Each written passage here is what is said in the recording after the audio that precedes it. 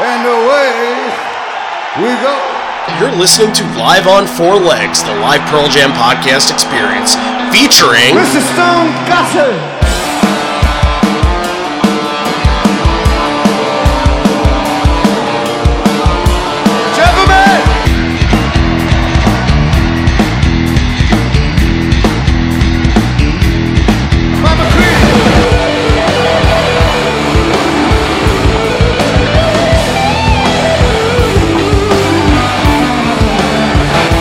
Fucking Cameron in the drum.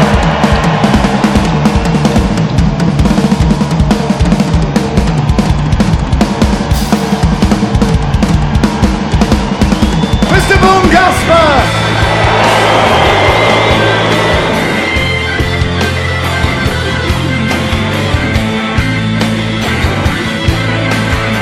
You can call me Al, you can call me Ed, you just fucking call me, why don't you?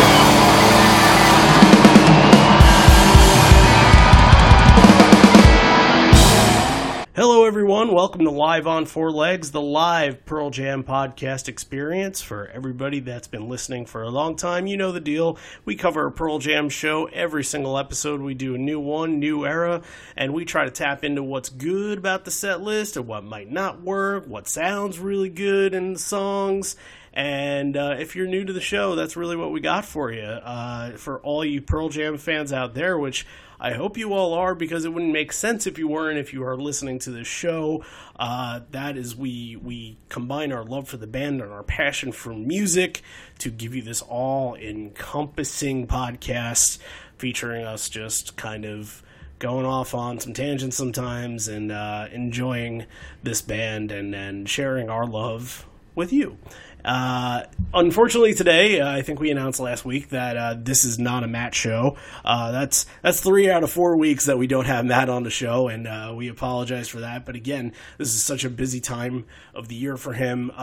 Really, I want everybody to message him or email him. He is one of the hardest working people in show business right now. He, although he's not doing the show with us, he still is committed to editing it. And, we're doing our part to get it to him in a timely fashion and getting it, within a couple of hours, not the 3-hour mega show that we seem to have every time we have a guest on. But we're going to keep this one a little shorter because it is an earlier show. So, so no Matt this week. Hopefully we'll be back with him next week. We should be, but who knows how that's going to all turn out. And just to get this out of the way now, for anybody that wants to send us an idea for a show or wants to just get in touch with us, we're at liveonfourlegspodcast@gmail.com. You can also find us on Instagram. Our Instagram has been booming lately. I've taken over the Instagram. It's not that, again, Matt's been so busy that, I stepped in, and that's something I had to do, and our Instagram has been booming lately. It's been great, and I really appreciate the participation on the Instagram. Our Facebook is always good. We always have good participation there. Check it both out if you're on social media. I suggest those two outlets. Twitter, not as much. We're just kind of rehashing stuff on Twitter. So Instagram and Facebook, Live on Four Legs Podcast, you'll be able to find us there. For Patreon people, if you want to sign up for our Patreon and subscribe, head on over to patreon.com/liveonfourlegs, and we will continue to do exclusive episodes. We'll do some more stuff as time goes on. I know, again, this is going to be a very busy summer. If we get things in late, if we miss a week, it might happen. We apologize ahead of time, but that's why we have, and I'll kind of make this announcement at the end here, we'll have kind of a cool thing that we're going to do this summer that I know I've at least teased before, but we'll do the full announcement at the end of the show, and that'll sort of tie into us trying to figure out a way to make these shows a little bit shorter. And now, without further ado, I introduce to the podcast he is a past guest of the podcast. It has been months since he has been on, and we have had plans to have him on, and unfortunately those plans couldn't come into fruition a couple weeks ago, as we wanted to do the Temple of the Dog show, but that's when Matt was not able to do an episode that week, so we kind of missed it. We have returning to the podcast. It is the OG Live on Four Legs fan, Chris Buckley. What's going on? Nothing, dude. It is good to have you back. It is great to be back. Thank you, as always, for allowing me to come back. It was a blast when we did Brooklyn 2013 Night 2 a couple months ago, and, we're turning back the clock this week. Let's do it. That is still one of my favorite inside jokes on this podcast. Is leaving here and I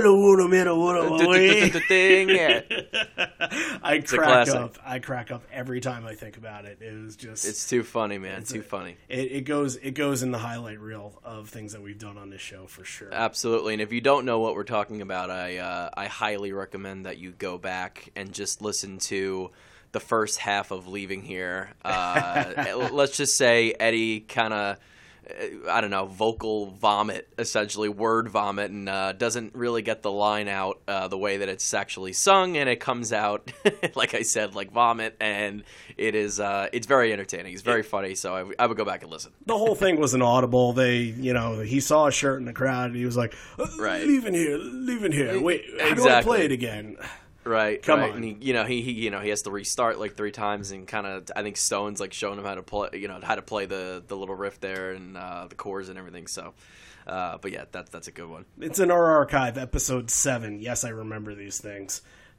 Even if you just want to scroll to the end where you just hear the Easter egg, that's good enough. You'll be able to know exactly what we're talking about there. Absolutely. So today, sir, we are doing Zurich. 1992, Switzerland. It's quite a neutral show, I suppose. Yeah, definitely. You guys, I noticed,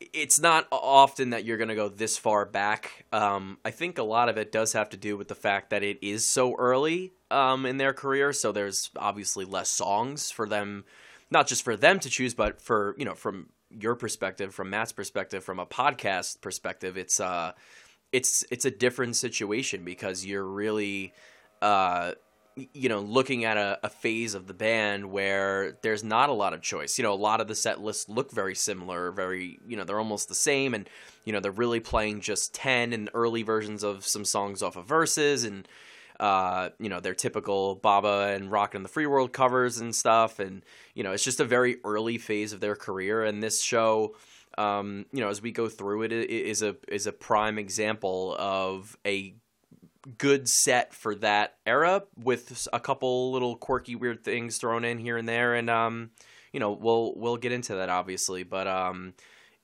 it's not the first time in that year that they were actually in Switzerland.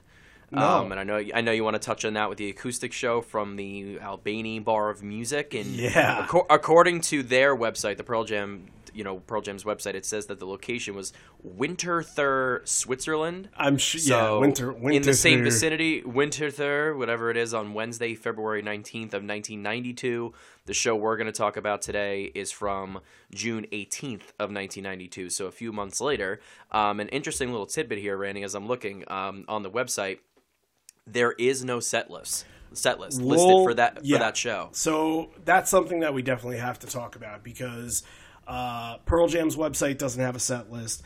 Live Footsteps doesn't have a set list for this. The Stat Tracker doesn't have a set list. However, there are some things that we do know about this. Garden was definitely played. Garden was played. Jeremy was played. Porch was played. That's what we know for sure, and that's what we know from the PJ20 documentary. Right. What is on Setlist FM right now is a completely different story.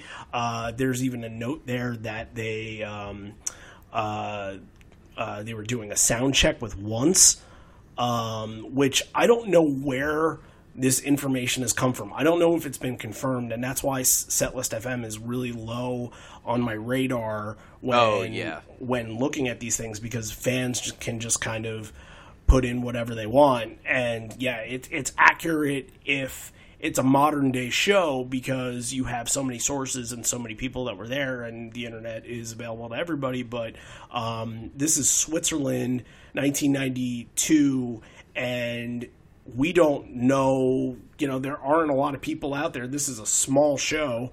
I believe probably like 500 to 1,000 fans, something really, really tiny. There's no statistic on how many people were in attendance at this, but this was not the biggest of shows for sure. And it's kind of, there's definitely no Americans at this show at this point, I wouldn't think. And unless there is like a hardcore Swiss fan base, which I'm not even sure of, probably whatever you see on last Setlist FM is probably not accurate, and that's just in my eyes. Other people can believe what they want, but how are you able to get that source? How are you able to back it up? That's all I'm trying to say. Well, I'm looking at the Wikipedia page right now and we're talking about the June show, right? Correct. We're talking about that. I was talking about the acoustic show. Okay, I was still talking about that. Well, if you look in PJ20 in the actual movie, the documentary movie, they show the video of Garden being played. It's Garden and Jeremy and Porch back to back, and there's maybe like 10 seconds of each. And you see how small the stage is, and I mean, Dave Abraziz could barely sit on the stage with his drum set. Crammed, it's that small. Jeff is sitting Indian style right next to Stone. They're snug up right against each other. Exactly. And just for a little background, because I know most people that have seen PJ20 know the story, but I feel like it bears repeating because it leads to bigger things, not just with what's in this episode, but what's with the career of Pearl Jam, what happened later that year. They show up to the stage in Switzerland in Winterthur, and I have to say it like that. It's not even Swiss. It's more Swedish, but I still have to say it like that. And they show up, and the stage is like, it's like the size of a downstairs bathroom or something like that. It's tight.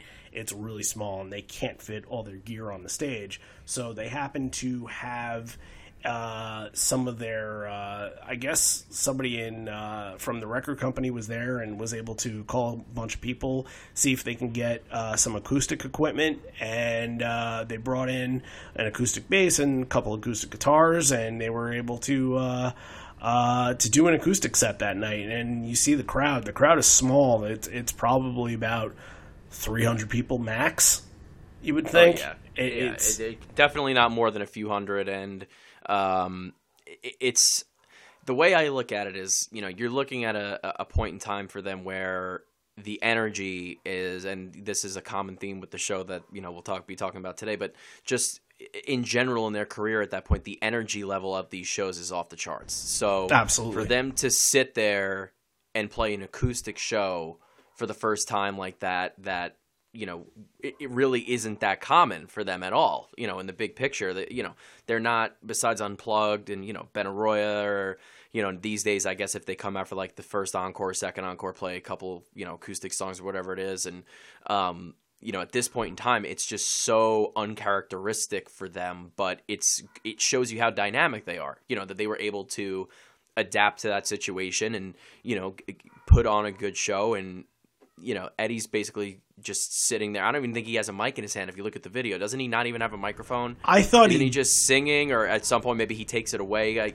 If you look at some of these old YouTube videos, right, when they were first touring for 10 and 91, and they stop at all these record stores, like Tower Records here. Oh, yeah. You see them playing acoustic sets before their show later in that day. So I know there's one from like Rockville, Maryland. I think there's a record store in Yonkers, here in New York that they did something at. And, it's just so interesting to me to see them do that. That's so different than what you get later that night at the full show. And I think it's just really is just a testament to, like I said, how dynamic they are and just how talented they are, to be able to go and be able to play acoustically, because some bands, you're so adjusted and conditioned to listening to them, full electronic, electric guitars, everything, the whole nine, to then unplug and really try to change up the entire vibe of the songs that they're playing. It translates both ways for them. And I love that. I think that's again, it's just good songwriting. It's talented musicians, and that's why they're such a good band. That's why we love them. It's versatility, absolutely, and it absolutely speaks to how talented they are, and kind of the band that they're going to become. It's like you said, like Benaroya and the Gorge, the first set of the Gorge back in 2005, where they did, or even at Red Rocks too in '95. Sure. I think they did the same thing. Yeah, and it shows that they don't want to be typecast as this teenage grunge band. The angst and they wanted to find a way to separate themselves from the other Seattle bands who weren't really doing this. Really, before Unplugged, Nirvana didn't really do stuff like this. They were, everything was just angst and anger. Alice in Chains really wasn't doing stuff like this. Soundgarden really wasn't doing much like this at that point. But they wanted to separate themselves from the pack, and this was the kind of thing that did. And whether or not it was the grunge thing to do, or the thing that the grunge fan, and I use the quotation marks there because to a lot of people grunge is a dirty word, it separated them from that pack, and it made them seem like they were a full band that cared more about the music than cared about the scene, cared about the industry, and cared about the identity that they were possessing. They cared first and foremost about what kind of music they wanted to put out there and what they wanted people to listen to. And that sort of it's cool that that's kind of how it started in Switzerland, and then later in 1992 you have the Unplugged show, and that's obviously one of the most famous Pearl Jam performances of all time. I would have to say it's easily top 5. Yeah. Oh, absolutely.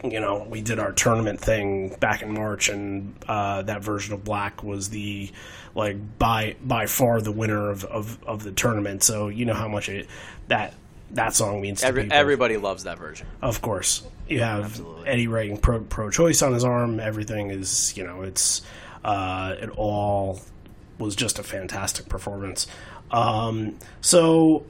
And that, again, it just leads into great things that this band can do later on. And before we get into breaking down the set list and talking about the songs here, I just kind of there is an important thing about this set, and the reason that why we are doing it, and the reason why is because this isn't the first time they did the Mama San trio, the trilogy altogether. This is actually, so they did a show in Milan the night before, and then this show was really the first time that Ed really ever explained anything.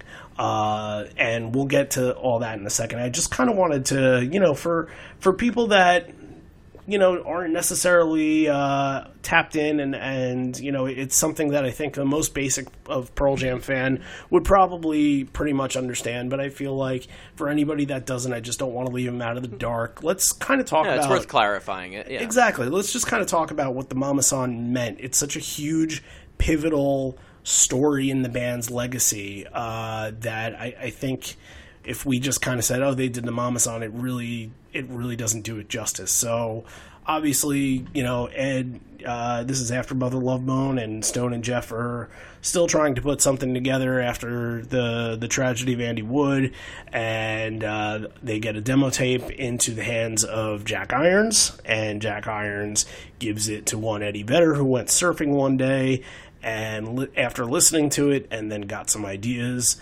and came up with lyrics for Alive, Once, and Footsteps.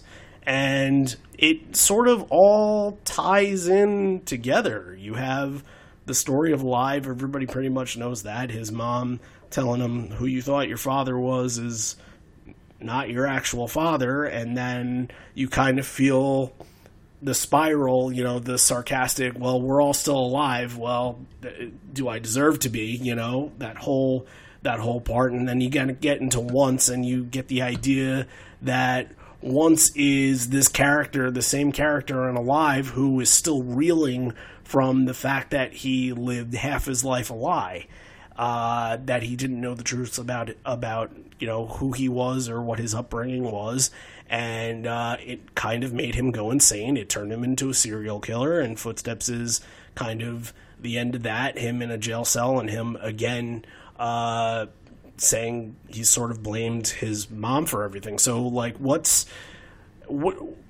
how do you see everything in that perspective of just how important this is to the band and how these all tie in together? Well, I think the most important thing is, and you touched on it when you first started talking about this, is this was really the start of everything. Yeah.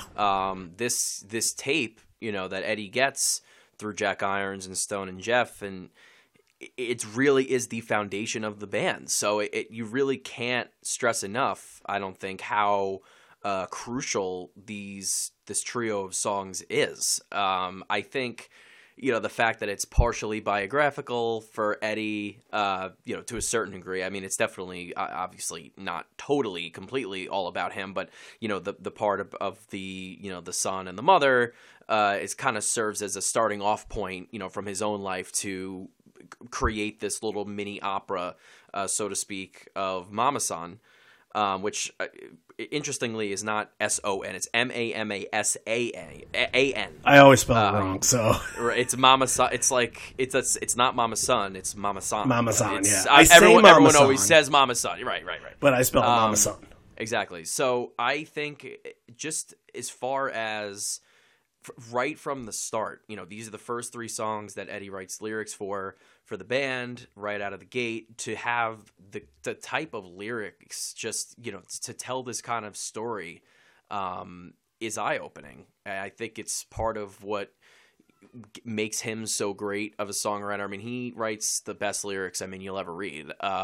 This was part of what launched them into fame. I mean, Alive is obviously one of the anthems. I mean, all time, not just 90s or Pearl Jam anthems, just music anthems in general. Yeah.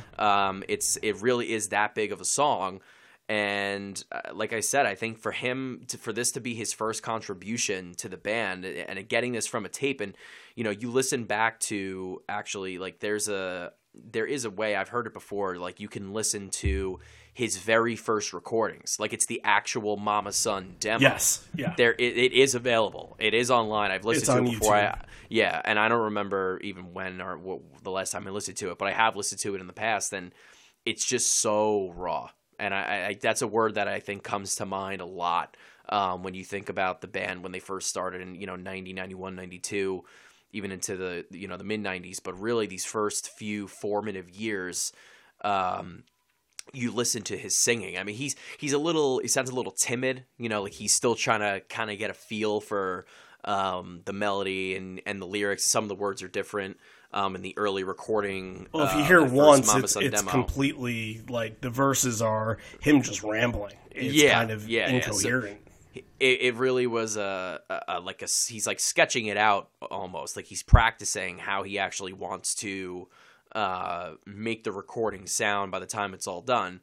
But yeah, I think when you look back and you see that there, he opens up and explains to this crowd, and he I think he even says, do you speak English? Like, do you understand if I talk in English? Like, because he wants to actually explain what the trio of songs is, which, and I don't even think we really said it. I mean, obviously if you're a big fan, but Alive is the incestuous relationship between the mother, and the son, who resembles the biological father, and obviously that part is true for Eddie, in that he grows up thinking that the man he thinks is his father is actually his stepfather.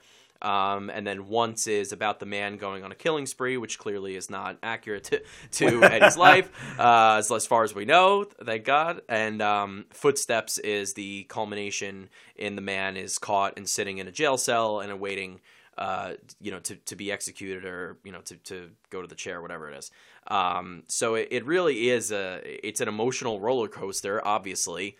And I think it's the kind of subject matter where it's a little extreme, but I think it fits the mold of 90s grunge music, you know, that dark kind of somewhat twisted storytelling and lyricism and just overall vibe, you know, from the music. I mean, Once is it's a dirty song. Yeah. You know what I mean? It's just like especially these early versions, man. Like you listen to it and it's just Eddie's energy, man, in these early shows is just unbelievable. And I think what really, really drives it home, if you look up the videos of these old shows on YouTube, just to get a visualization of what is actually going on here, it's incredible. You know, to see them jumping around and going crazy. And I mean, you know, for guys that are now in their mid-50s, they're still I think they're pretty mobile on stage, but nothing, I mean, in comparison to, you know, 91, 92 era Pearl Jam. It's just unbelievable. Yeah, I mean, just off the charts energy, and Eddie just leading the way, obviously. But to you know, wrap up the whole Mama Son thing here. Yes, it's awesome that he goes into explaining it, and B, it's just to be able to look back and in the early going, just see that they actually were playing it, you know, 3 in a row, the way that it's intended to be listened to, the way that Eddie wrote it. That's even cooler. You know, it's just such a cool little historical factoid for the band. So it's definitely one of the standout moments, clearly in this bootleg for sure. And we'll get to all that. We'll obviously talk about the songs, and we'll kind of, as we go along through those songs, continue to talk about the Mama Son as well. So let's kick this off. Zurich 92 here. Ed comes out on stage, and he says they're happy to be here. Do you remember the last time we were here? It was small. We took the plugs out of our instruments and played it quietly. 1, 2, 3... And Matt loves this song, so I'm going to make him edit it in so we can hear the open. And for anybody that's been listening to the show a while, I think you know exactly what's about to come. 1, 2, 3. Hold on to the throne, the closest shell, like me to. Something's left, and we're all allowed to dream of the new.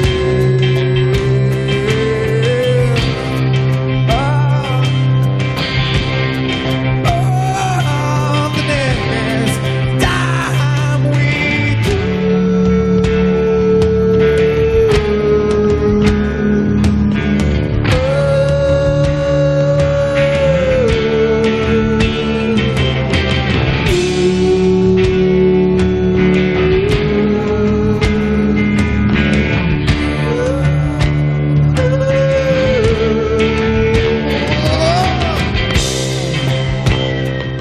Kicks off the show, Oceans, and Release. It kind of feels like, you know, depending on the show, it's either Oceans or Release that's opening up during this time, and whether or not they want to kick it off with a bang. If they do end up doing that, it's usually Even Flow that opens the show, maybe sometimes once. But I think during this version of Oceans, I don't know, I was feeling some kind of strain in Ed's voice. A little bit. His voice cracks, I think, at one point, toward, you know, one of the falsetto, the parts, right, in the, I guess that's the chorus, I guess, technically. It's something, yeah. The song is organized in a very interesting way, but, I think just in general about this whole show, and we were talking about this a little bit before, I think it's a little clunky.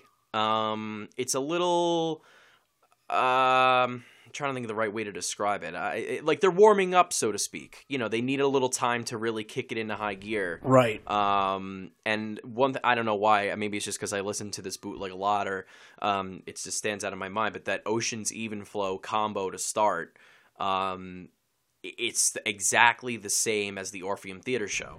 Yeah, you're absolutely right. Which you know is completely unrelated, but I think just the dynamic of the two songs, you know, to go from Oceans and its calming, you know, soothing kind of, you know, happy sounding song to then complete 180, in the 2-hole even flow, just exploding. Once you get from Oceans and it transitions into that wow, and they go right into even flow, it's just kind of like you can feel that the crowd is about to erupt and explode. And like that's one of the best things about a 1992 through 1995 even flow is that it's going to come early in the set, and it's not going to be this kind of mid-set, again, don't like to use the word piss break, but for some of you it is, because I know you've seen it 50 times before. But Mike is about to kick your ass on it, so sit down and enjoy it. That's how I feel about it. But this feels even flow. I got nothing else on Oceans. I think that was pretty simply put. If you have anything else now. I would just make one point, not so much about Oceans, but just this little combo that we're talking about here. I think one thing that really stands out to me about not just this show, but all of these early shows, and I said this to you earlier, it's the tempo at which they play the songs. That was going to be my first thing coming into Even Flow. Right. And it's a great jumping off point. It's a great jumping off point with Even Flow to use as an example because, and it's like you just said, now it's become a pee break song. People hear it a million times. They're tired of it. To me, I would go to the bathroom now and I would try to get back in time to hear Mike's solo. Sure. Now, if you go back and you listen to these early versions, there are no extended solos. They keep it relatively tight. Versions of Even Flow now can go 9, 10, 11 minutes long, depending on how long they let Mike solo.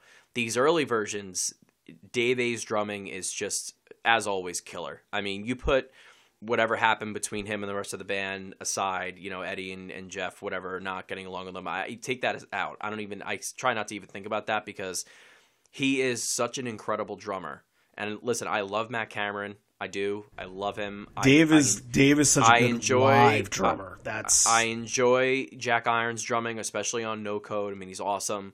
No one is Dave A. That's to me. That's my opinion. Yeah, I've been kind of Team Matt for such a long time, and it's really hard for me to kind of go 1, 2, 3 and say who's where, and even Crusen's very underrated. Sure. But the more that I hear Dave A live in these shows, the more impressed I am because it's so standout. And while Jack is a little bit more groovy and he has every now and again he has a little punch to it, and Matt is just kind of like. You almost sometimes don't even know Matt is there because he's blending in so perfectly, and that's just his style. They're 3 completely different styles, and it's really, if you love just the rock and roll, just, coming out of the gates, guns blazing kind of style, that's Dave A. is that. That's what you want out of Dave A. I know they call Matt the Lamborghini, the Ferrari all the time, and he is. Trust me, he is. But man, Dave A. You hear him on songs, and we'll get to a song later that I feel like is a very much a strong point for him that I was disappointed on in this show. But this is kind of the reason why we've talked about a lot on the show why you don't get versions of WMA, because Dave A is what made WMA so good. Exactly. With that drum beat in the beginning, and even stuff like little things like Go and Animal too, that you can really tell that there's a difference between all of the drummers on those songs. But man, Even Flow in the second spot, that's really, for me, it's riling up the crowd. And it's really getting things going, because this is, again, not only is the song different and there's more of a groove and it feels more of like the album, the radio hit. The crowd is there to party. They're there to have, and it's not like I don't want this to be a disservice to crowds now, but you know what the Pearl Jam crowd is from back then. They're mosh pitting, they are crowd surfing, they are stage diving, they're doing everything insane and crazy, and even to a point where Ed does say in this show that people have to start being careful because they're going a little bit too nuts. So at the time, Even Flow was their hit song. I believe it was, I'm going to say it was probably in heavy rotation at the time on the radio at this point. So to kick this off and really get this as the first one that knocks you into the set, that's gotta really set the fire under the fans over here in Switzerland. Absolutely. That's their song at this point. You know, everybody wants to hear that song. It's what's, you know, that's the main hit at the time, I think, was Even Flow. Everybody wants to go crazy, and it's the perfect song. Like, you know, as we said, that 1-2 punch, you start them off slow and then you really punch them right in the face and get everybody going crazy with the second song. And just one more quick point about the drumming. I think we're, you know, talking about Dave A and Jack Irons and then Matt Cameron, obviously.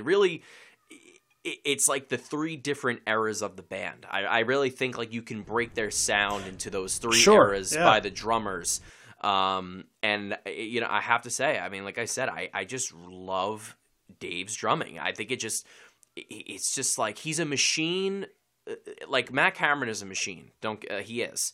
But he's a machine in the sense that, you know, he has great endurance. He can just play forever and ever and ever. I feel like with a lot of the older songs that Dave A or Jack Irons were the original drummers for, you know, you lose that groove that you talked about. You do. And I'm not trying to knock Matt Cameron. Like I said, I mean, we're all fans of him. We all love him, and he's an amazing drummer. But, you know, it kind of gets lost, you know, when you have these older songs, when you hear him play it. If you go back and you listen to these older shows, these older boots, you just hear it, you know, from Dave A, and there's that groove there.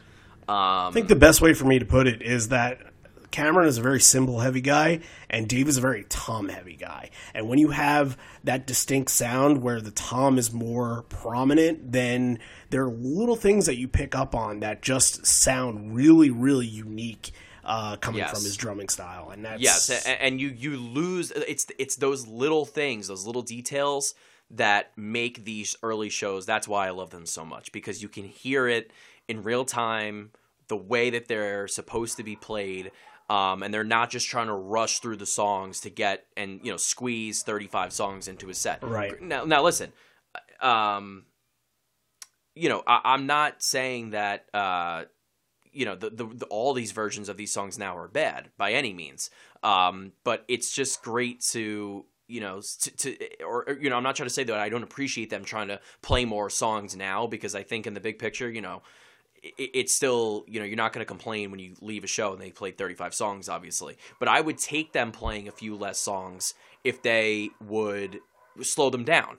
You know what I'm saying? Like, sure. I'll take slower versions of Even Flow, slower versions of State, you know, whatever it is, just for them to be able to play them the way that they're supposed to be played. So that's why you know, these early versions of Even Flow, it's like you really get the full scope of the drumming. You get the full, you know, experience of the way that it's supposed to sound, and it's not a rush, you know, it's so fast now. And I love that they slow it down. You know, they're playing it the way it's supposed to be played. That's what I'm saying. So this is an OG type show, and they're really, this is wheelhouse if that's what you love, or if you're stuck on stuff that, you know, from recent times and recent shows that you've been to and you're not used to stuff from 90, 92, 93, 94, go back and just listen to how much different it is, and you'll just be astounded, and you know, just it's just it's evolution, baby. That's really what it is. It's the evolution of the band. So although it is still good now, it can be appreciated. Exactly. The good stuff from back then. So right. Continuing on in the set list here, the next three are Why Go, Jeremy, and State of Love and Trust. And we'll start off with Why Go. And it's funny because there are things that do remain in these songs. You know, while Even Flow doesn't still have that groove, some things never change, and one of those things is just that hey in the beginning, and that's here in Why Go, and Ed is going all out as much as he can in this, but it's not, I don't know, it seems like he's not 100%. He doesn't seem to be bothered by it at all. It just doesn't feel like, I've seen more fierce screams and more fierce attitude from him at shows out of this era. And, you know, I wasn't expecting... I was expecting a little more coming out of a 1992 show, because you know that you see things like Pink Pop, you see things like Den Haag and Indio and things that are really, you know, setting the tone for the time. You know, he's not holding anything back, but I think, you know, obviously, 1992, they were touring every single month. There's got to be some labor to it, so... Absolutely. That's just labor was kind of how I felt on the song. It was a little labored. Yeah, he definitely has some strain early on in this show. As we go along, I and just listening back to the bootleg, I actually think his voice actually gets better as the show goes on. I agree with that. It's like he needed a little time to warm up and get into it. Who knows if they did a sound check? Who knows? Right. And I mean, you're talking to someone who's I would say my top three in my Blood is probably my top three Pearl Jam song, you know, favorite Pearl Jam songs. So if that doesn't tell you that I love angry, screaming, screeching Eddie, you know, I don't know what does, because that is obviously the prime example of a song that it could be described in that way. So I am always looking for, when I listen to especially these old bootlegs, and it's obviously more common given that it's earlier in their career and his voice was, you know, he's younger, he's able to scream more. So you get a lot of those screams in these early shows.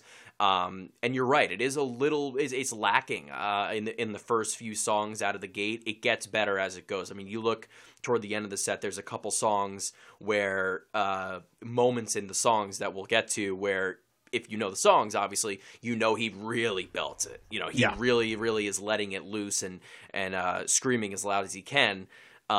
There are moments in these early songs, like you said, where that is a little off, or he doesn't take that, you know, that risk of trying to make a higher scream than he normally would. So it's not, and again, it's not to say that it's bad. It's not, they're not bad performances. They're just, as you said, they're not, maybe the best examples from this era of performances of these songs, but they're still good, nonetheless. And just, it kind of leads me into, as we look at Wygo and Jeremy here, two obviously very, very bass-heavy songs. Yes.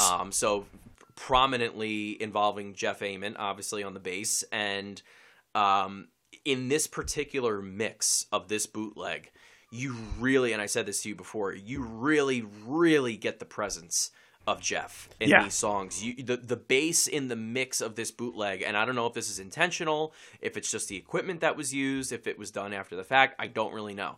Whatever it is, you can hear the bass loud and clear the entire time, and it's awesome. It's really, really cool, because as you go later in their career, I feel like there's a good number of bootleg recordings that you listen to them, and the bass is a little hard to hear. I feel like the bass gets drowned out a lot of times. Yeah, I fully agree with that, to the point where I've heard versions of Do the Evolution, I'm like, that's really his bass line that he does? He doesn't do he switches it up every other time, and I didn't notice that in some of the boots that I was listening to, because it's so drowned out by both Stone and Mike and that heavy, heavy guitar presence that you have in the right and the left ear, that you kind of, you're saying to yourself, where is the bass? And it's, you know, Matt will tell you that that's a good thing, because it's blending, and bass player, although he wants to hear the bass player a little more, the bass player is supposed to blend and sort of like the drummer and keep the rhythm. But, you know, it is nice to hear him a little bit, because I do like some bass heavy stuff. And yeah, you see that with Jeremy in this one, as we'll transition into this. You know, I think that, and I know that Jeremy was not, this was before it broke out. So Pearl Jam is popular at this time, and we're still like, we're still gaining momentum, but we're not fully there yet, because Jeremy became a single in September of '92. So I believe They're like right in the middle of the meteor Right, rise here. right. I don't know if they've quote unquote reached the pinnacle yet. You know, the highest point of popularity, which I guess would maybe be more like later '92 into '93. Right? I would say 93 like is around Video Music Award time when Right. they debuted Animal is a really important one. Exactly. But you know, I think Unplugged was another moment that really kind of elevated them to another level of success. But and then Pink Pop, of course, which was a couple weeks before this show. right, yeah, Pink Pop is really, and we'll, you know, as we're recording this, yesterday was the anniversary of Pink Pop, and I shared a couple things through social media and got a lot of great response because how couldn't it? But what I was going to say is you can tell it's not a popular song yet because the crowd at that beginning bass line intro, the crowd isn't like erupting, and at this time. You know, you go a little later when Jeremy's a hit single and the music video is in heavy rotation, they play the song, and once that doom, doom, doom, doom, doom, the crowd would explode right away, and you don't get that here. No, right. And that, I think, again, just goes back to the song still gaining popularity. Sure. This was a 1,200-seat concert hall. It still exists, actually. It apparently opened in 1910. Rock House. Yes. Is that how you say it? Rock House. Volkshaus? Is it Volkshaus or Volkshaus? It's Volkshaus. Volkshaus? Rock's House was the Vienna show that was after, because I saw them both next to each other. I'm like, fuck, I better remember which one this is. So, okay, right. yeah, So, you're right, I mean, Volkshaus. and it is a concert hall. So I don't know if that means, you know, I'm assuming that means or- that there's like seats, you know, it's like for like orchestras. Didn't sound like essentially. there were seats, because you get into later and he tells people, be careful. So Yeah, I don't know. I'm I not don't- sure. Maybe they can move them. I don't know. I'm just looking at the Wikipedia page. It says that it's a venue with an auditorium filled with seats. I don't know. For all of our either friends way, up in the Swiss Alps, please send us a note and let us know what this venue is all about, and right. and who's been playing there recently. I'd love to know. Yes. Another reason why you can tell that this version's really early, nobody repeats the "fuck" line back to Ed.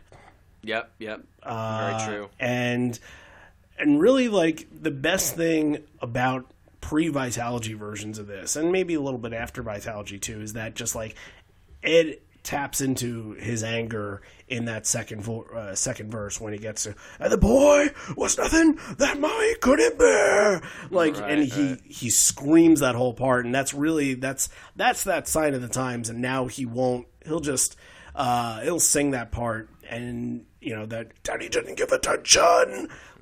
It's awesome. It's so cool because it's so different, and you can tell that A, they're having fun, and B, they want to they do mess around and do something different. They don't want to play song after song every night and just sound stagnant. So he just taps into just another side of him that everybody loves at this time. There is there is nothing better than early Angry Eddie. Really is. From the screams, just the energy, just that anger. I mean, it just it doesn't get any better than that. Honestly, it's as good as it gets for any singer. And Jeremy, obviously, I know I would say that there's a good amount of Pearl Jam fans that don't like Jeremy at this point, for whatever reason. I went through a phase where I kind of didn't like it, and now the more I listen to it, and even like current versions, I enjoy it. I do. Love the, whoa, singing at the end. It's always fun. There's a good scream to finish this off too, so exactly. That's sort of the first good one, I would say. Definitely. And then State of Love and Trust, that beginning one. I mean, there's so many classic versions of this song where in the beginning you hear that, wah! It's, we've covered it so often lately, and we've covered, the now version again. It doesn't have that, like, just kind of pacing itself style. It's just kind of a 2-minute song. This was 4 minutes that iTunes has this version at 347, I believe, and there are versions I think they could get through it in maybe less than 3 minutes live sometimes, and it's just yeah, everybody's gonna love it. Everybody loves it in its spot, but man, you hear it like this, and it's sort of a breath of fresh air, you know. I think one of the things with just these early shows in general, and I said it earlier, it's just like there's less songs. You know what I mean? Like, yeah. They don't have as many songs to play. So this is not a situation where, and this is more, I guess, from like the podcast perspective, you know, there's really not a lot to critique as far as song placement. You know what I mean? Not really, yeah, because there's not the pickings are slim anyway. So right. It's pretty much going to be some combination of 10 and a couple of covers, or, you know, State of Love and Trust and you know, Breath or Wash, that are in Footsteps that you're going to get. You know, so songs that were from this era that were not on 10. Sure, yeah. But the Alone only is one, in or sure, Alone. I think the only song from 10, if my math and just what my knowledge is correct here, is Release, is the only one that's not played at this show. As far as I can think off the top of my head, yeah. Yeah, just looking at it, I'm almost positive. So, you know, you're gonna get the entire album, essentially, is what happens. This was about an hour and a half show, which at this point in their career is a lot of time. Yeah. It's a long show. I mean, it's Yeah. 18. It's listed on the track listing as 18 songs. Granted, and then we're gonna, as we go along, we'll get into these. There's a couple little jam/improv things going right. on. Yeah, it's not necessarily short. all Pearl Jam stuff. But, Right, yeah. that are short, but you know, this is a considerably long show, I think, for this point in their history. I would say which is so. interesting. Yeah, I would So say so. Usually they're probably getting about an hour. They're probably getting maybe 13 if they're lucky, 14 songs in, maybe 14 if there's an encore.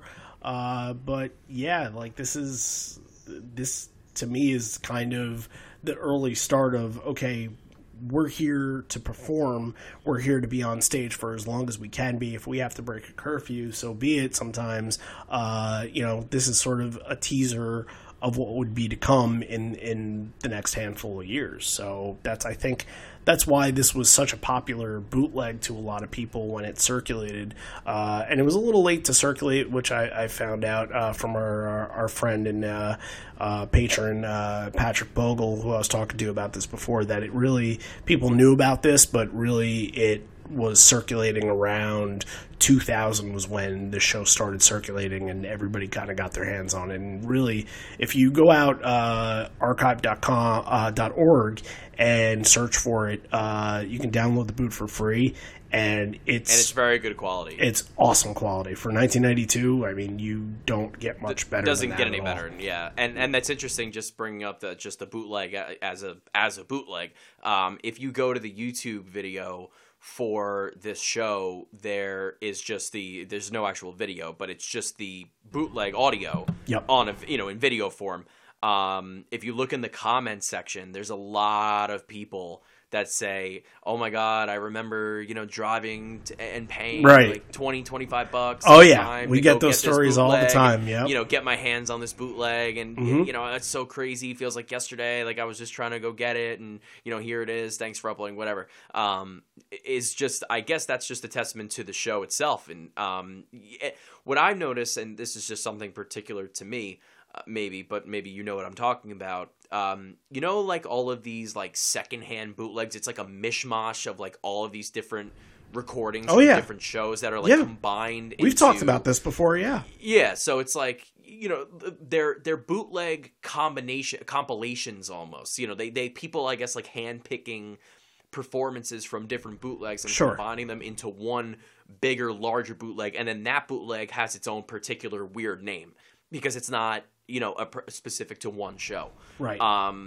I have in my iTunes, I don't know what exactly it's called, but I guess what I'm trying to say is this bootleg is popular enough that a number of the performances from this show are on multiple of those bootleg compilations. Does that make sense? Yeah. Do you see what I'm saying? I know exactly what you're saying, because there's actually one of those websites out there, the Sky Eye Scrape or one of those other ones, they came up with like the ultimate catalog of every song that they've ever performed and what the best version of it is. So it's kind of like they came up with their own CDs, and the reason why we picked the show was because there were a ton of versions of songs from the show that were on that album.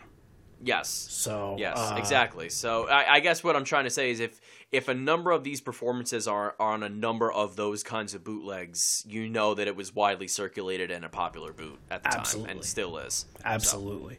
So. Let's transition here into, we said that they were going to jam and do some improvs, and this is the first one of about 3 or 4 that they do tonight. We're not going to play all of them, but we'll play some. I think this one is a good one to play. Yeah, I do too. I think this is one of the better ones. It's kind of dubbed "Love You, Hate You." I don't really know the history behind it. If this is something that they've done a couple of times with these lyrics, but why don't you listen and just check it out and just kind of see how they jammed at the time.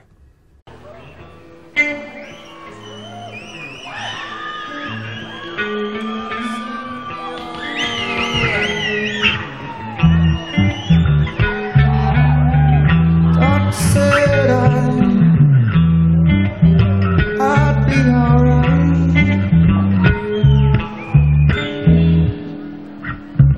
Oh, everything that I believed, it wasn't true. I found it out when I got close to you. I thought you were different, like a dream. Things ain't never what they seem. Thought I could trust you with my soul, but you can't do that anymore. The doctor said I'd be alright, but I still feel blue.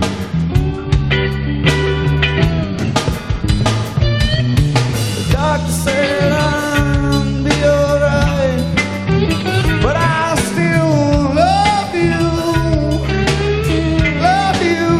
hate you, love you, want you, hate you.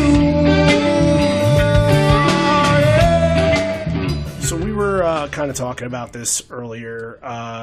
Improvs back then. Much more common than now. Of course, because, they have to fill some time, and it's just sort of, it's probably not in the set list to do this. It's probably just kind of, whether there's a guitar change or something like that, somebody noodles, and it kind of sounds like it's Mike that's noodling a little bit.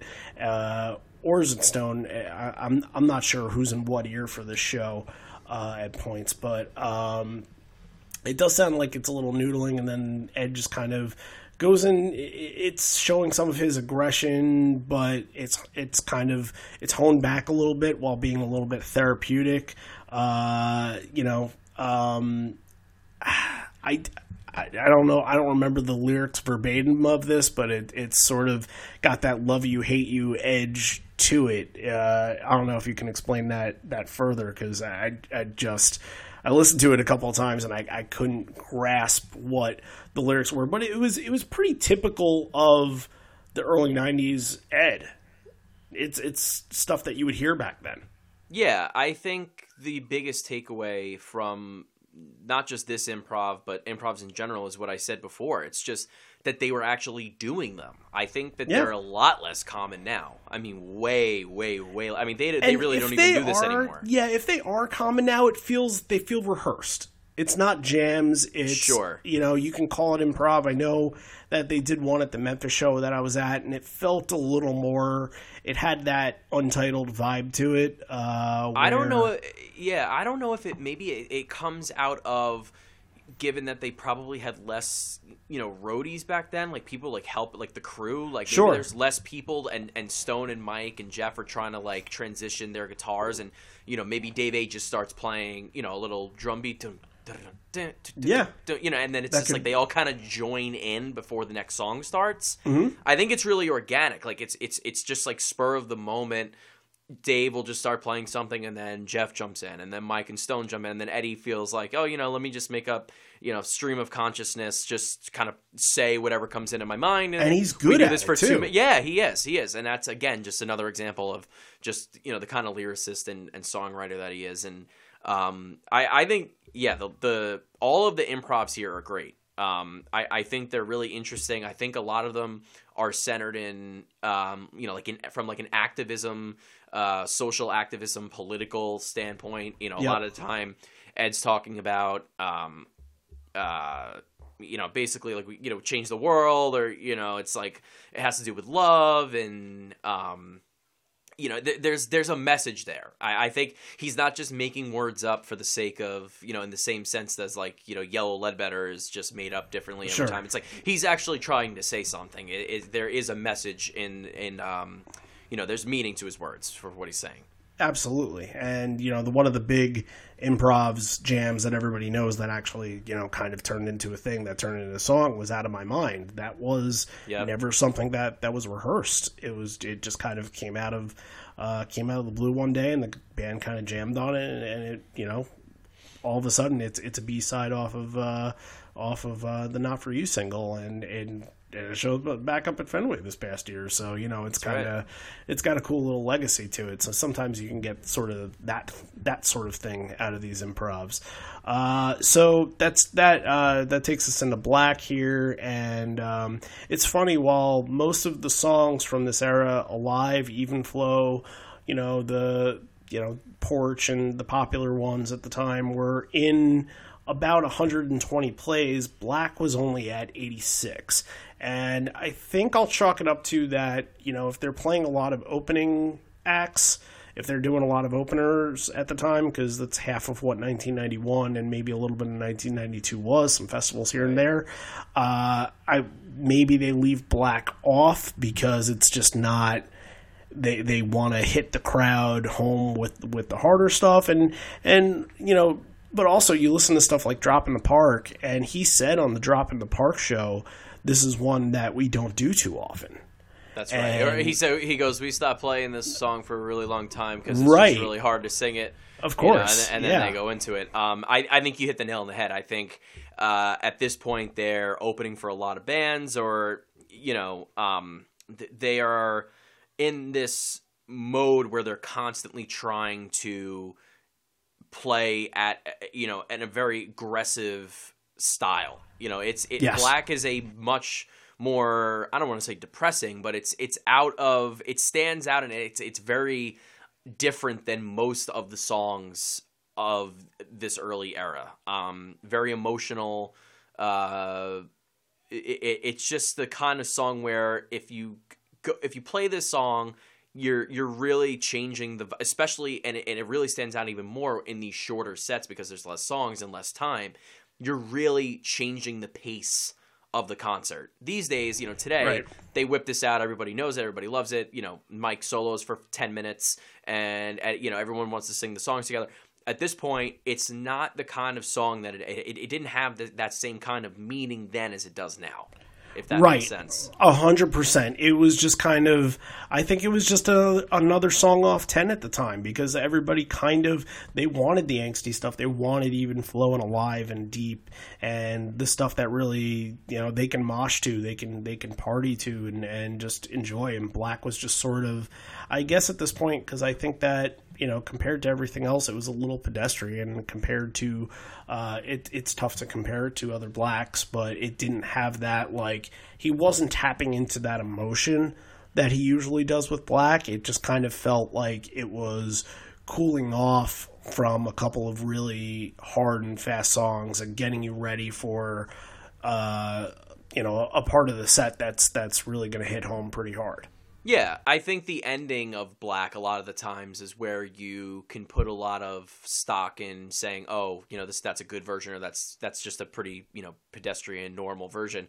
I always look at the end, and if if Ed's going crazy, and he does do the wee, you know, he actually sounds like a pig, actually. This one, I have to say, if you listen to the bootleg, he's like, wee. You know, We Belong Together, and Mike goes crazy, and it was a little short. You know, they cut it a little short. Yeah. It wasn't quite as drawn out as they, you know, like I said, like these days they really draw it out. But even other versions from this era that are a little more, I don't know. It's just, like you said, he does kind of hold back a little bit, I think, at times, and it's just, there are better versions. And Alyssa Black is probably my top 5 songs as well. But it's just fine. You know, it's good. It's solid. It's not great. It's not horrible. It's kind of just middle of the road for me. But for everything that we just said and what kind of crowd that we're expecting this to be, it gets a massive reaction afterwards. The whole crowd is up in arms. They love it. Yeah. I thought it got a huge reaction. It did, and it's still a song that should get a reaction. I mean, obviously, I think any songs you're going to get a reaction, but I guess, like I said, it's just so different than all the other songs. I guess maybe that's part of why people start to like the song, because it is different in that sense. Sure. Like, from an energy standpoint, and you know, Eddie still lets it, you know, belts it out, and Mike's, you know, doing his soloing and. You know, still worthy of a strong reaction. I'm talking in the context of more, you know, comparing just Black to other performances of Black from this era. Right. You'll hear better. That's all I'm saying.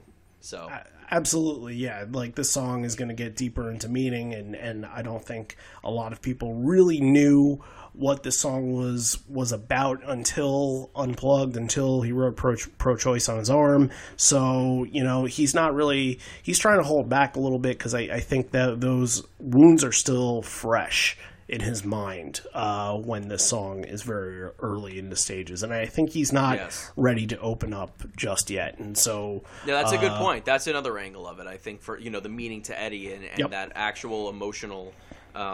factor is something important to keep in mind. Yeah, for sure. So now we get into the point of the set, which we teed and talked about for a little while here. Ed asks anybody if they speak English, because he wants to tell a little story for you. The next 3 songs we've never played together, but they go together. That was false. They played it the night before, as we had mentioned. It's all one story. I've never told people before, and I don't want to ruin the interpretations of the songs that you have, but it's about incest, murder, and all these good things, and the 3rd song takes place in a jail cell, so it's your own little mini opera. And, of course, as we mentioned before, it's going to start with Alive, so that's how we're going to start. We're going to start with Alive, and then we might just go back to back to back here and tee them up and play them. So let's do that. We'll start with Alive, we'll come back real quick, and we'll give you everything else.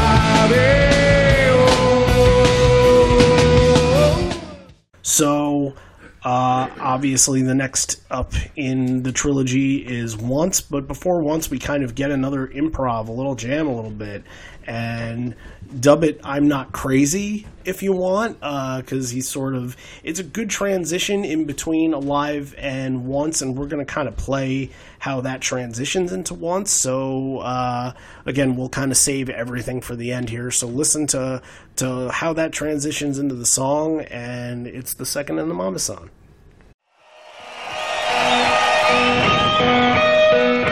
What you did to me ain't right. What you did to me ain't right.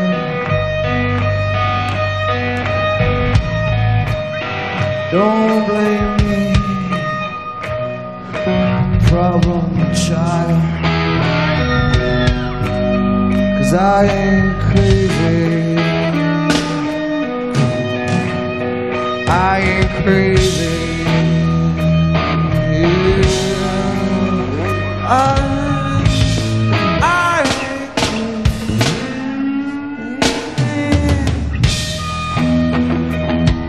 Nothing wrong my life, but you're not directly responsible. Once upon a time,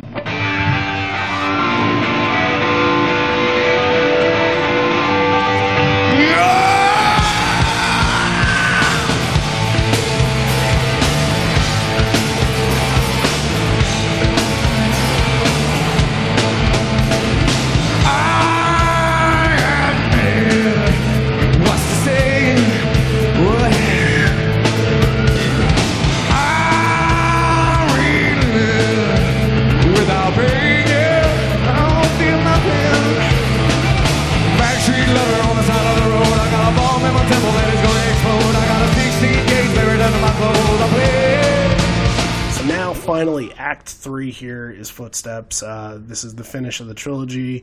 And Footsteps isn't really well known at the time. This is only the 5th time that they're ever playing this song. And it was on the Jeremy single, which is released September 27th. So I would say that not a lot of people really know what this is yet. So pretty rare that they're doing this, and pretty rare to hear at the time. So we're gonna finish off the Mama San with a very, very early version of Footsteps. And if you recognize that something is not there, you're not going crazy. It's because something is not there. so this is Act 3.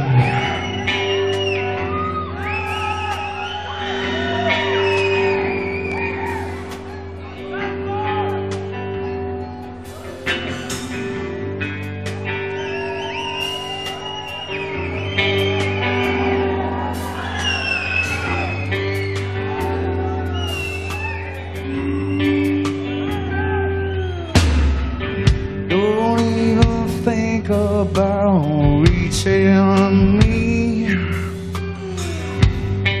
I won't be home. Don't even think about stopping by.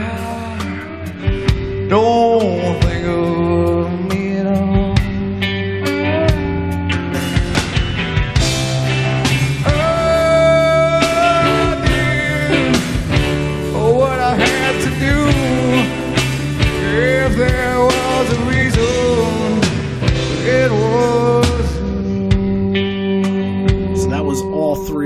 Of the Mama San trilogy, Alive, and then we have a little intro going into Once, and then Footsteps. So where do you want to start here? I guess we got to start at the top, right? Yeah, I think we really went in depth on this before, just about the the meaning and the actual storyline in the trilogy. I think what's I guess I'm getting a little ahead of myself. So first, I'll just say Alive, awesome. Any of these early versions of Alive, you're gonna, as I've said a million times, you're gonna get a ton of energy, and Alive is the perfect example of a song that brings the energy. Just that anthemic, huge sound for them in this early part of their career. It's an arena rock song and a club show. Exactly. So anyone that was able to see any of these early performances of Alive, or just the band in general, obviously you're lucky, but Alive, again, is just that song where I think everybody really, it's just like an emotional high point, for a show, especially in the early going. I mean, there's a reason they play it toward the end of shows now, if, not third, second to last at shows these days. There's a reason for it. It's because it is anthemic and people want to scream, yeah, at the end. And I love that. Love the yeah, like the, the every like couple second Eddie screaming yeah at the end, while Mike is soloing. And I always think back to like that Pink Pop performance, and he's kind of just like bouncing up and down, looking at the crowd, and giving everybody the yeah. You can you feel it, like you just feel how powerful what's going on here is, and that song is just it's like it says, it really makes you feel alive. What I was gonna say is I just think I'm kind of like thinking about it now in the context of the Mama San trilogy, not just as a standalone song, but this little improv, the I'm Not Crazy. Musically, if you listen, it actually sounds like a siren. Say? It sounds like a siren. So, you know what I said it sounded like? Like what? The beginning of I Am the Walrus.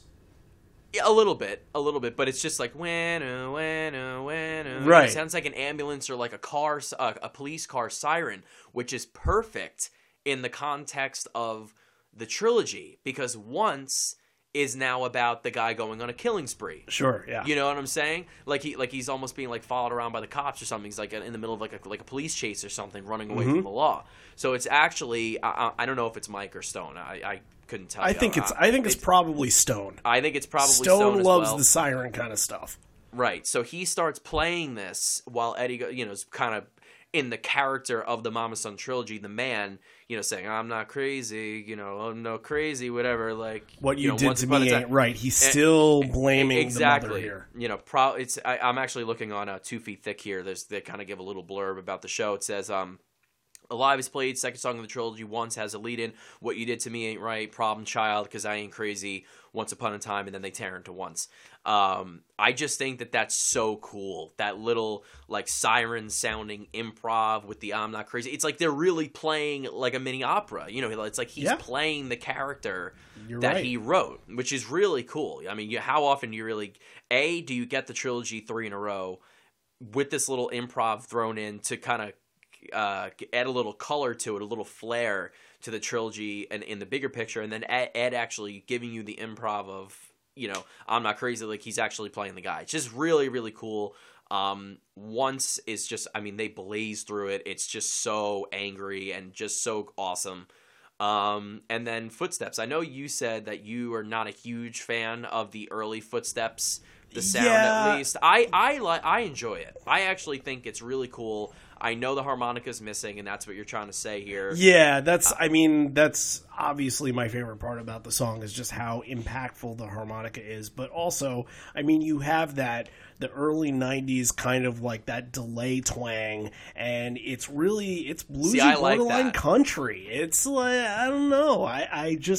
It's not the Footsteps that I have grown to really appreciate and absolutely adore. It's taking the steps to get to that. The Footsteps. But yes, thank you. I feel like I'm thinking a different thing than what I wrote, because I thought it sounded really tight when I wrote it, but now I'm like, I guess outside of listening to it, I was kind of like, I don't know if I like the country vibe to it.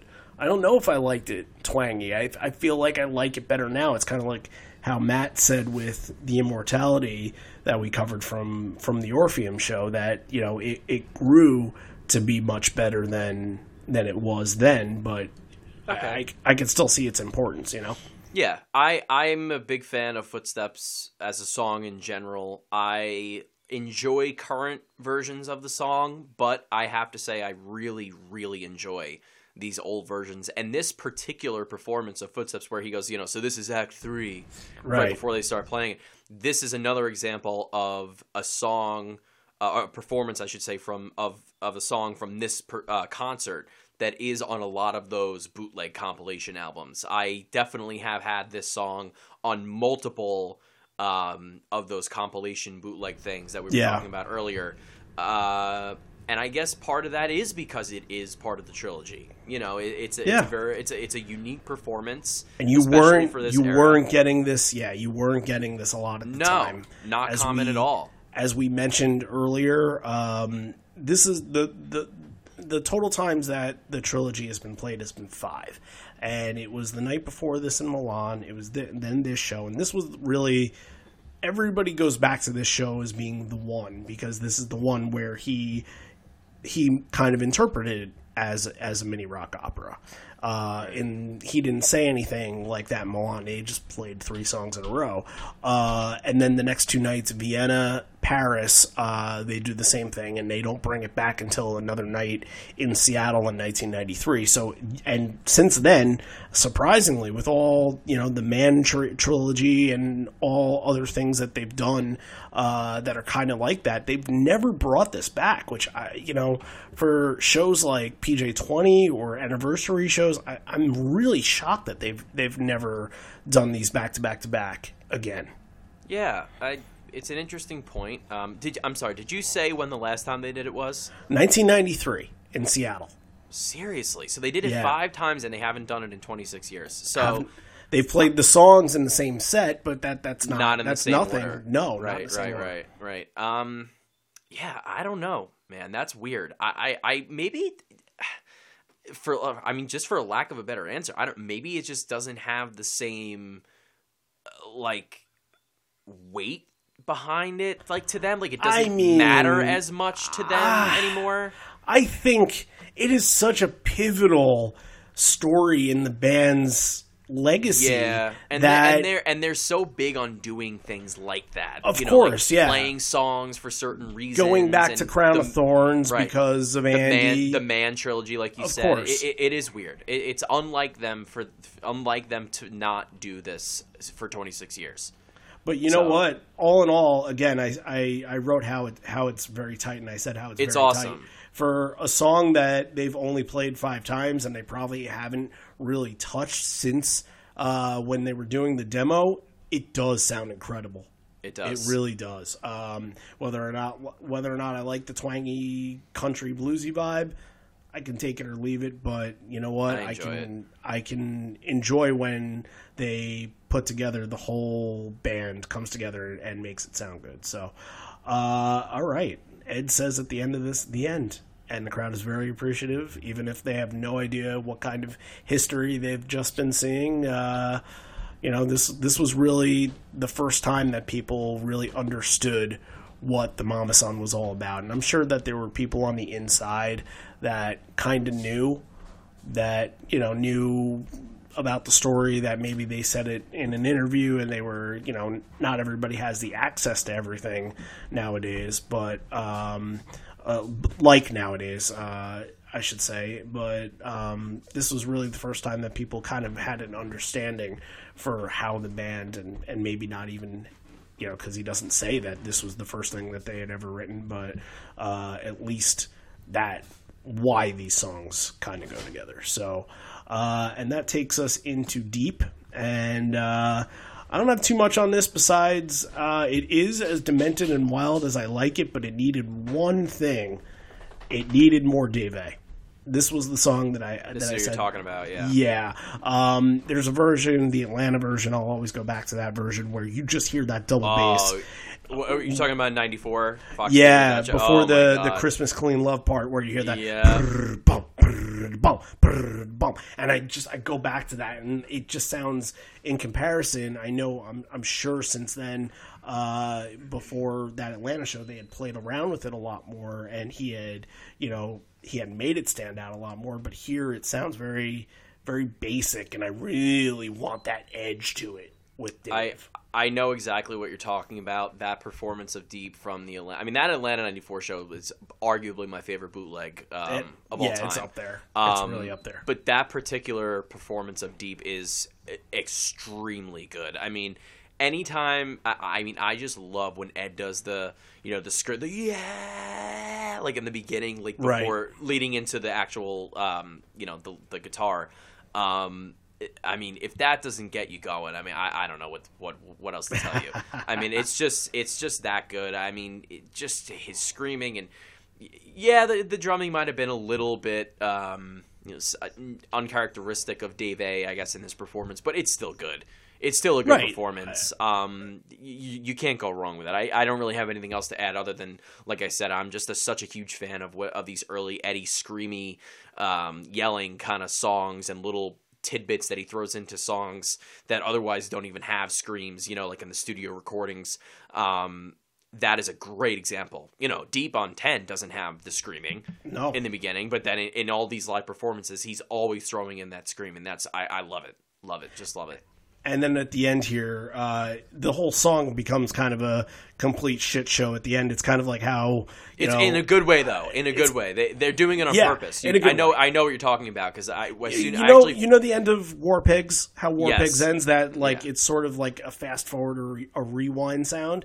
It kind of has that vibe to it. Yes, they're definitely doing it on purpose, and it's funny that I actually forgot about that until you just said it.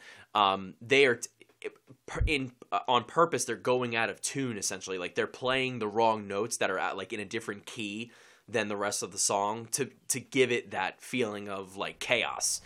Right. You know what I'm saying? So, and then they end on the one clean chord at the end to wrap up the song. And it's kind of fitting because while this chaos is going on, Ed is yelling out to the crowd, be gentle, you fuck. Right. And that's where I'm saying. Which is the complete opposite of what the song is by its nature. It's just total anger and just, fury and chaos, like we said. So that's pretty funny.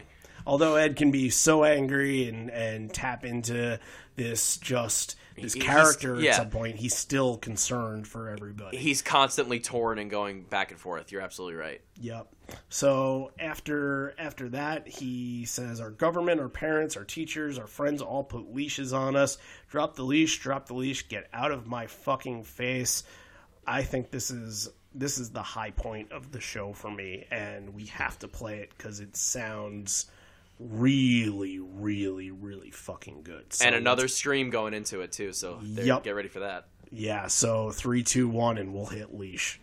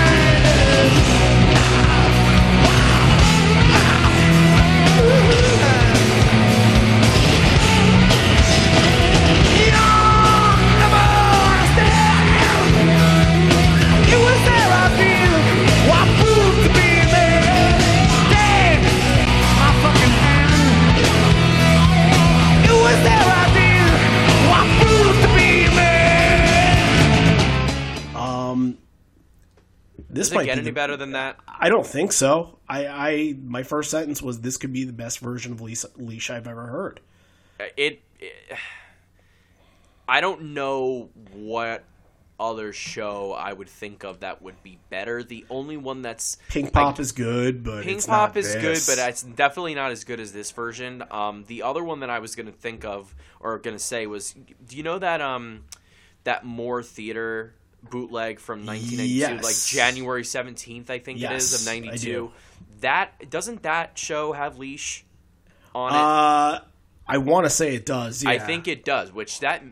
For all we know, that could have been like the first time they ever played it. You know what? Now I'm curious. Now I'm going to look it up really quick. I can do the stat check. I'll talk over it while you stat check. How about that? Okay, go ahead.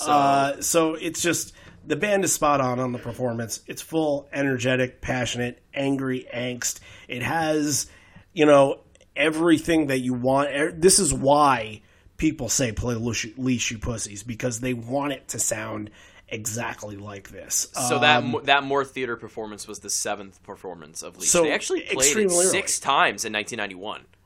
Wow. Okay, that's interesting. So it's like 2 years before the album came out, I knew that this was one of the earlier songs off of Versus, probably one of the only ones that was written really before they went into the studio.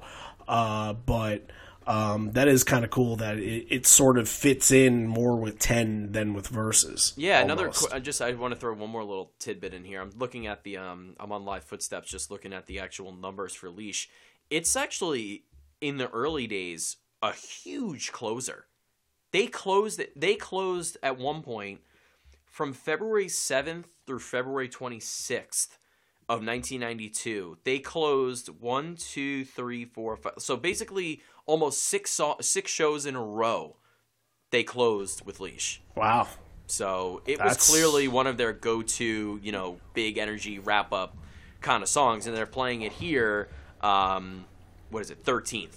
So yeah, this is really how you get the crowd. They don't have a lot of songs left at this point, so how do you want the crowd to remember you? It's always how you finish. And Leash going into Porch is going to be, for a lot of people, what they remember about the show. And again, it's like most times where they play it nowadays, Ed's not as fiery on it. Jeff doesn't have that flea.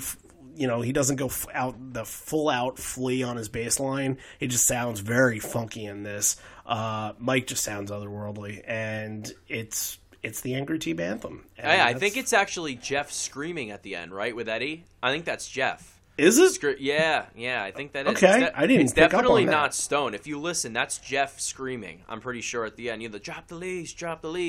Yeah. There's a couple times, like, they go through that little vocal line a couple times before Eddie kicks back in and does it like a little higher. He's like, drop the leash, they're kind of like harmonizing in a way. I think that's Jeff, actually, which is rare.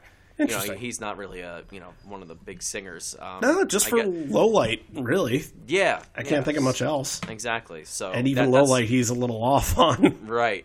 So that's a cool little element to this performance. And we go from Leash and we get in between Leash and Porch. Another improv jam. We won't play this one. We'll just talk about it. But what we will say is that it's the same one that we heard the first one, that boom, boom, boom, boom, boom, boom, boom, but it's a little faster, and Dave kind of picks it up. Right. It's a little more funky. Think a little more Sweet Lou bass line, kind of. Yep.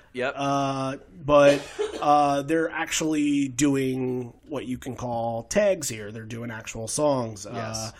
Shower the People with Love Who You Love, or It's James Taylor. Yeah, the James Taylor song. That's kind of the basis of what this song, this is the bread of, this is how they start and it's how they finish.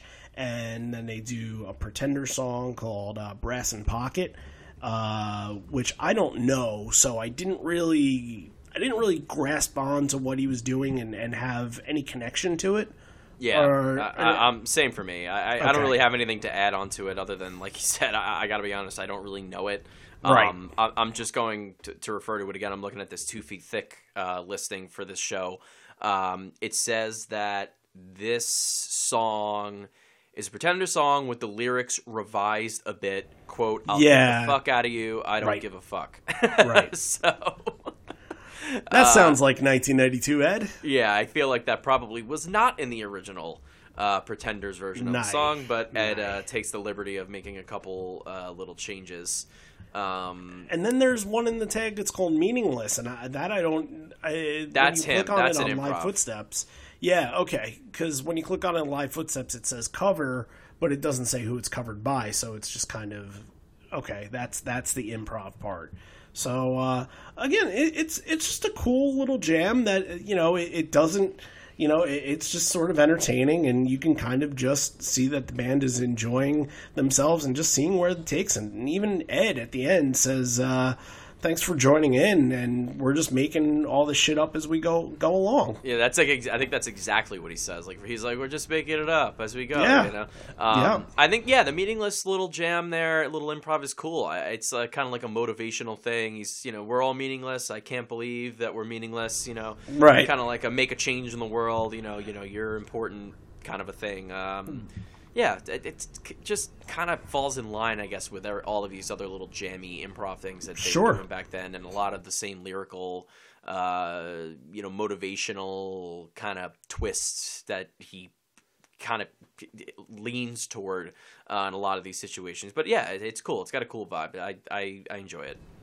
And then after having said all that, just one more thing that I need to say for the whole band. So I won't even say it. I'll just let it play. There you go. 1, 2, 3, 4. What the fuck is this world? Running to you again. Leave a message, at least I could have learned your voice one last time. Daily my feel is good. Be my time by your woman. Would you hit me? Would you? Would you hit me?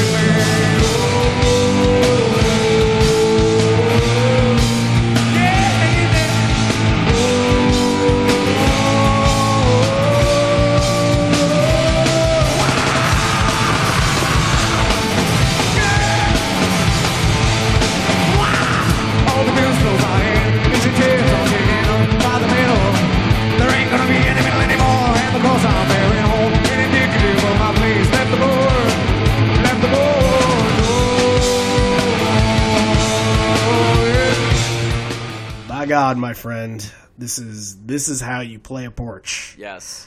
Thank you. Yeah, you were the one that really kicked it off, that really kind of inspired us to be like, Riffy Porch sucks. And we were like, you know what? It kind of does, because a few weeks after we had you on, where you said that, we had the Atlanta Porch, which is the best porch of all time in my eyes. And right. We were like, wait a minute, they can do it like this and make it sound like this. Why? Right. Why do they whisper now? Why do they have to, make it this elaborate thing? And Eddie's doing his solo shows this whole week and for the next month or so, and most of the times he's ending his first set with Porch, and hearing Porch is an acoustic version where he just does it, and you have that riffy version. I'm definitely not into that. Here's the thing. If the original version of Porch didn't exist, and you never knew that this was the way that they could play it, used to play it, however you want to put it, to then listen to the way they do it now, where it's just the riff and Eddie's playing it himself, you'd be like, okay, this is cool. It's interesting, it's good. Right, but then when you know that this version different exists universe, and that they could play it in this manner, in this way, with this sort of tempo, it's like it's not even the same song. It's basically it doesn't even sound, like you said, in the same universe with these two different versions. Like, I would take this every single time. Like today, in their do it a couple. shows, just do it a couple of times. They should be playing it like this. Like, I don't understand why Ed needs to play it himself. It's kind of like, to me, it's like, how sometimes you get the Interstellar Overdrive intro in the corduroy? Sure. But not every single show.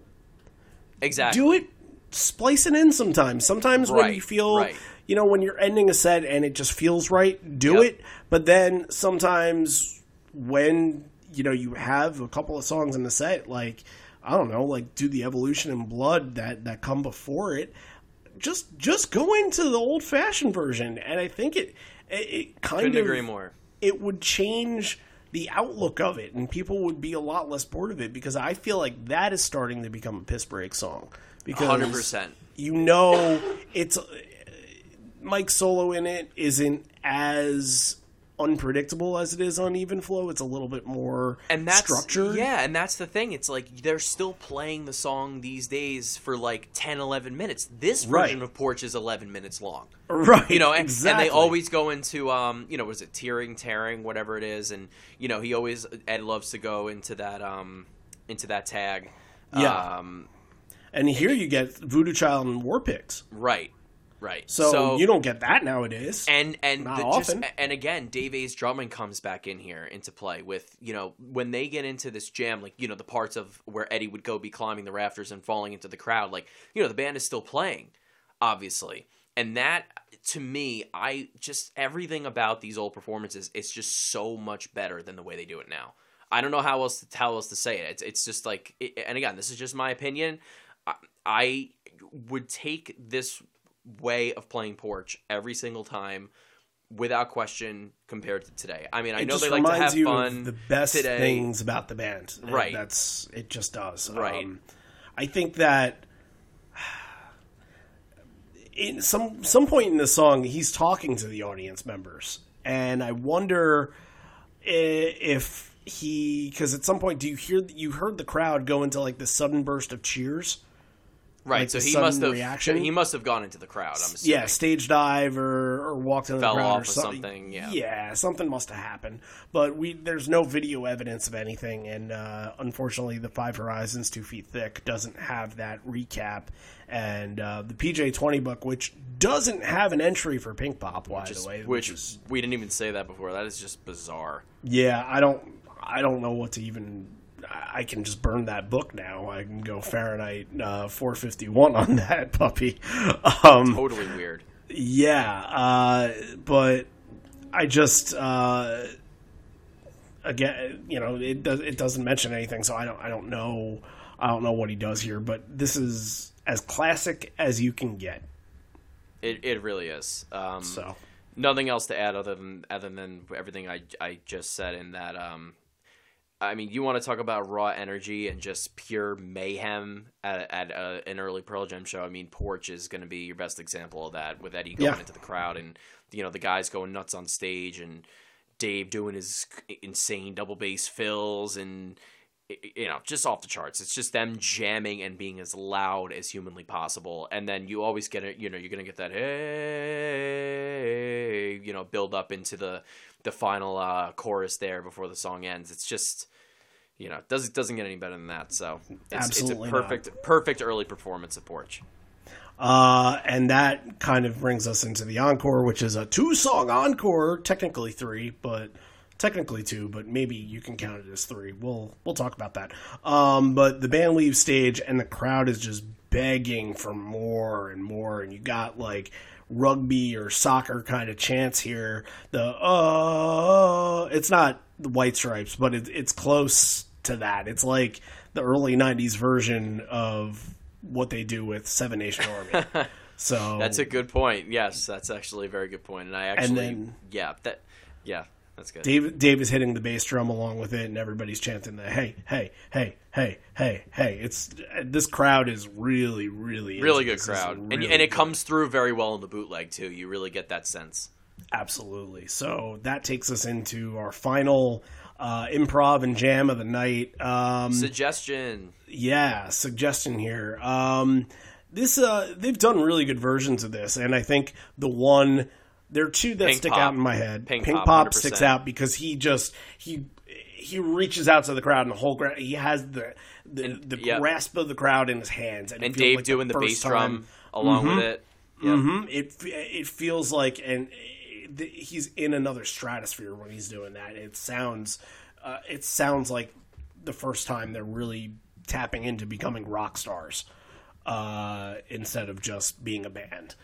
And then the other one is Den Haag, where they kind of do a version of another Fugazi song called Saying No. And yes. The 2 sounding together, because Saying No has some really impactful lyrics. It's kind of a guy and a girl going back and forth. She says no, but he doesn't listen, or something along those lines. It's just, the connection between those 2 songs is really good, but Ed is getting the crowd fired up, especially at the end. He says, this is the same song my dad used to sing when he used to beat me. Yeah, and then doesn't he say that and then go, hey, hey, hey? Yep. It goes right into the It's kind of funny, actually, yeah. Yeah, so, but this is kind of a shorter version of Suggestion than we will hear in the future, because we haven't really touched upon doing a version of Suggestion yet. Which, just to throw this out there really quick, because I'm looking at it on Live Footsteps. So obviously in 92 or 91 and 92, this was a heavy tag, tease, intro, whatever you want to call it. Ed used it all the time. The last one he used in 92 was August 25th at the Blockbuster Pavilion in Charlotte, North Carolina. Then they didn't do it again for 3 years until 1995 in Auckland, New Zealand as a tag. And then, interestingly enough, and this is actually really cool, as we're talking about Pink Pop, a minute ago in that version with Dave kind of, chugging along on the bass, the double bass, whatever. They didn't do it again until Pink Pop of last year. Of 2018. Right. So 23 years in between the last time they had done Suggestion, and the place that they did it again after all that time was where the most famous one is from, which is Pink Pop. So that's really cool. Which, again, it's just like we were saying before, it's like they're aware of these things, which is weird that they haven't done the Mama-san trilogy, since 1990, whatever, 2 or 3, whatever it was you said in Seattle. They get it. Him wearing the Tivoli shirt again at Pink Pop. It's like they are aware of these things. And the other thing, cool. The other song they did at Pink Pop was Pulled Up, the Talking Heads song. Exactly. That was, honestly, I think and they're segued into each other. Yeah, it's Suggestion right into Pulled Up. That whole part was fantastic. But they did, I think, one of the shows early last year, one of those South American shows, they did Pulled Up. So that was a throwback to kind of what they did at Pink Pop, but it might have been like a Lollapalooza or something like that. Right. You just gotta love when they're aware of that kind of stuff. I just love that. Of course. They, we do this because we're such history buffs with the band, and we kind of totally not crazy at all. No, not crazy at all. I'm not crazy. I'm not crazy. Once upon a time, but they know that we love it, and I think they kind of take that energy and they're like, wow, they've been so tapped into this and tapped into us that, we give them a little something back, for respecting the history. They know how much everybody appreciates it, for sure. Of course. So 2 songs left here. Garden here. Love it. Love it. Very interesting. Next week's show, I believe the way that it ends is parting ways into Ledbetter. And this is kind of in that same fashion where you're almost expecting them to just end crazy, to end hard, but that hey, and then you get that intro in the Garden and the crowd kind of dies down a little bit, and there's sort of it feels like there's sort of a sway going on in the crowd a little bit where it's just kind of, it's relaxed up until the end, I'll walk, and then it gets really tense and really, really hard. And that's what I was talking about before with Ed doing his screams. I said, later in the set there was going to be a couple songs, particularly the ones I'm talking about were Deep, Leash, and Garden. The end of Garden, yeah. If you listen to that live, I feel like it doesn't really come through as much on the studio recording of 10. It does to a certain degree, but not nearly as much. It's just so delayed. Everything sounds so delayed on it. Just the strain and the rasp with which he sings those ending parts to Garden, it really shines through here, and he nails it. There are certain performances of Garden, especially now, where he doesn't let it rip because it's too hard for him to sing. So I get it. Not the case here. He lets it rip. Any version like this from years ago where Eddie's able to do that, I'm a huge fan of. I love when he is on with his voice and can hit those high-pitched screams and notes that he, over time, has either lost the ability to hit altogether, which is just, part of aging. You can't knock him for it, or he just can't hit it every time, and he very rarely will try to do it. He's also, you gotta know he's not, he doesn't have very good hearing, so he can't hear himself very well. So that's probably another reason for it, is that because he can't really hear himself, he can't really hear the rest of the band. It's all kind of muffled together, and I know there's speakers in front of him. I know he's probably got some earbuds in his ear or whatever, but he can't quite tap into that because he can't really hear himself sing as well as he used to. Just real quick, there was a lyric change instead of... Oh, yes, I don't question. Yeah, I just question our president George Bush, which again, sign of the times. If you need proof that the band was always politically inclined and has Exactly. never changed, Thank you. There you go. Yes. There you go. Thank you. So, man, then we closed the show out with this pretty early version of this. I mean, they had been doing this a lot in '91 and into '92, but this is just awesome. They closed the show with "Rockin' in the Free World," and the way that they intro it, heavy drums, and Best. Ed is singing before they get into the actual dun dun dun dun dun dun dun dun dun dun. You'll hear Ed is actually singing the verse. So we're going to start off right in the beginning of all that and take you into that wild beginning into the song. So let's listen in.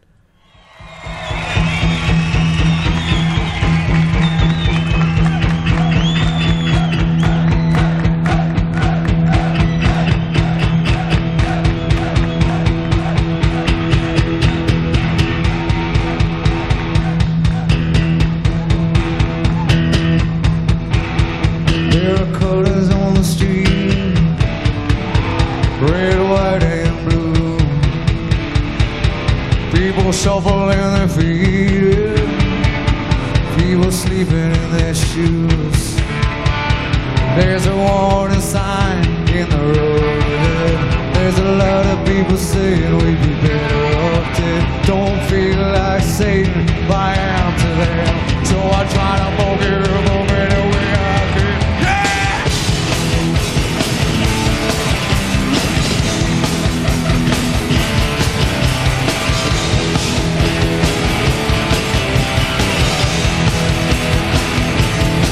I see a girl in the night with a baby in her hands.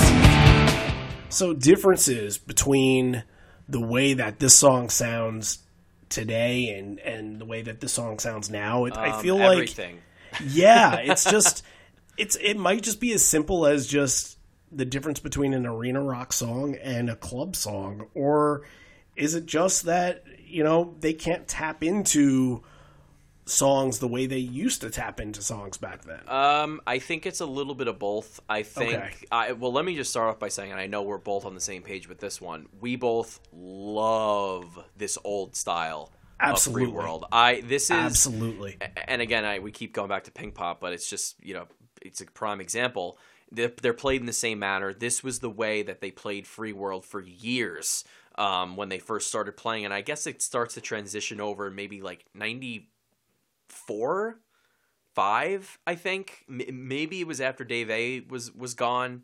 You know, when when Jack Irons got there, they started to play it's such a the more drum heavy standard song, way. right? But these early versions of the song, where it's just the dun dun dun dun dun dun with the chugging drums and Right. you know, and I always just think back to that Pink And Pop then version. all of a where- sudden those cymbals come in and it just Yup. like it drives, it really empowers, and it's fucking it makes you go, you know? Yeah, you can hear, and I'm assuming it's I think it's Stone. You know, he kind of just plays like the individual strings of the notes of the chords. So it's Right. It's just an E.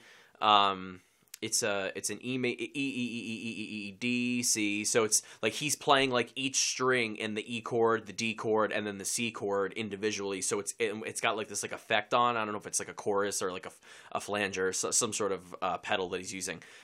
It gives it this kind of like warbly, like spacey kind of like shakiness feel to the notes as he's playing them, and it just, I don't know, it's just so cool. It's just so different than the way they do it now. I love it. It just builds up the anticipation. You can really hear Dave A like slowly but surely, like he's hitting harder and harder as they get closer to the whole band kicking in, and it's just the perfect example of a song where they're able to build energy, and then when it hits that point, you know, you flip the switch and they just explode.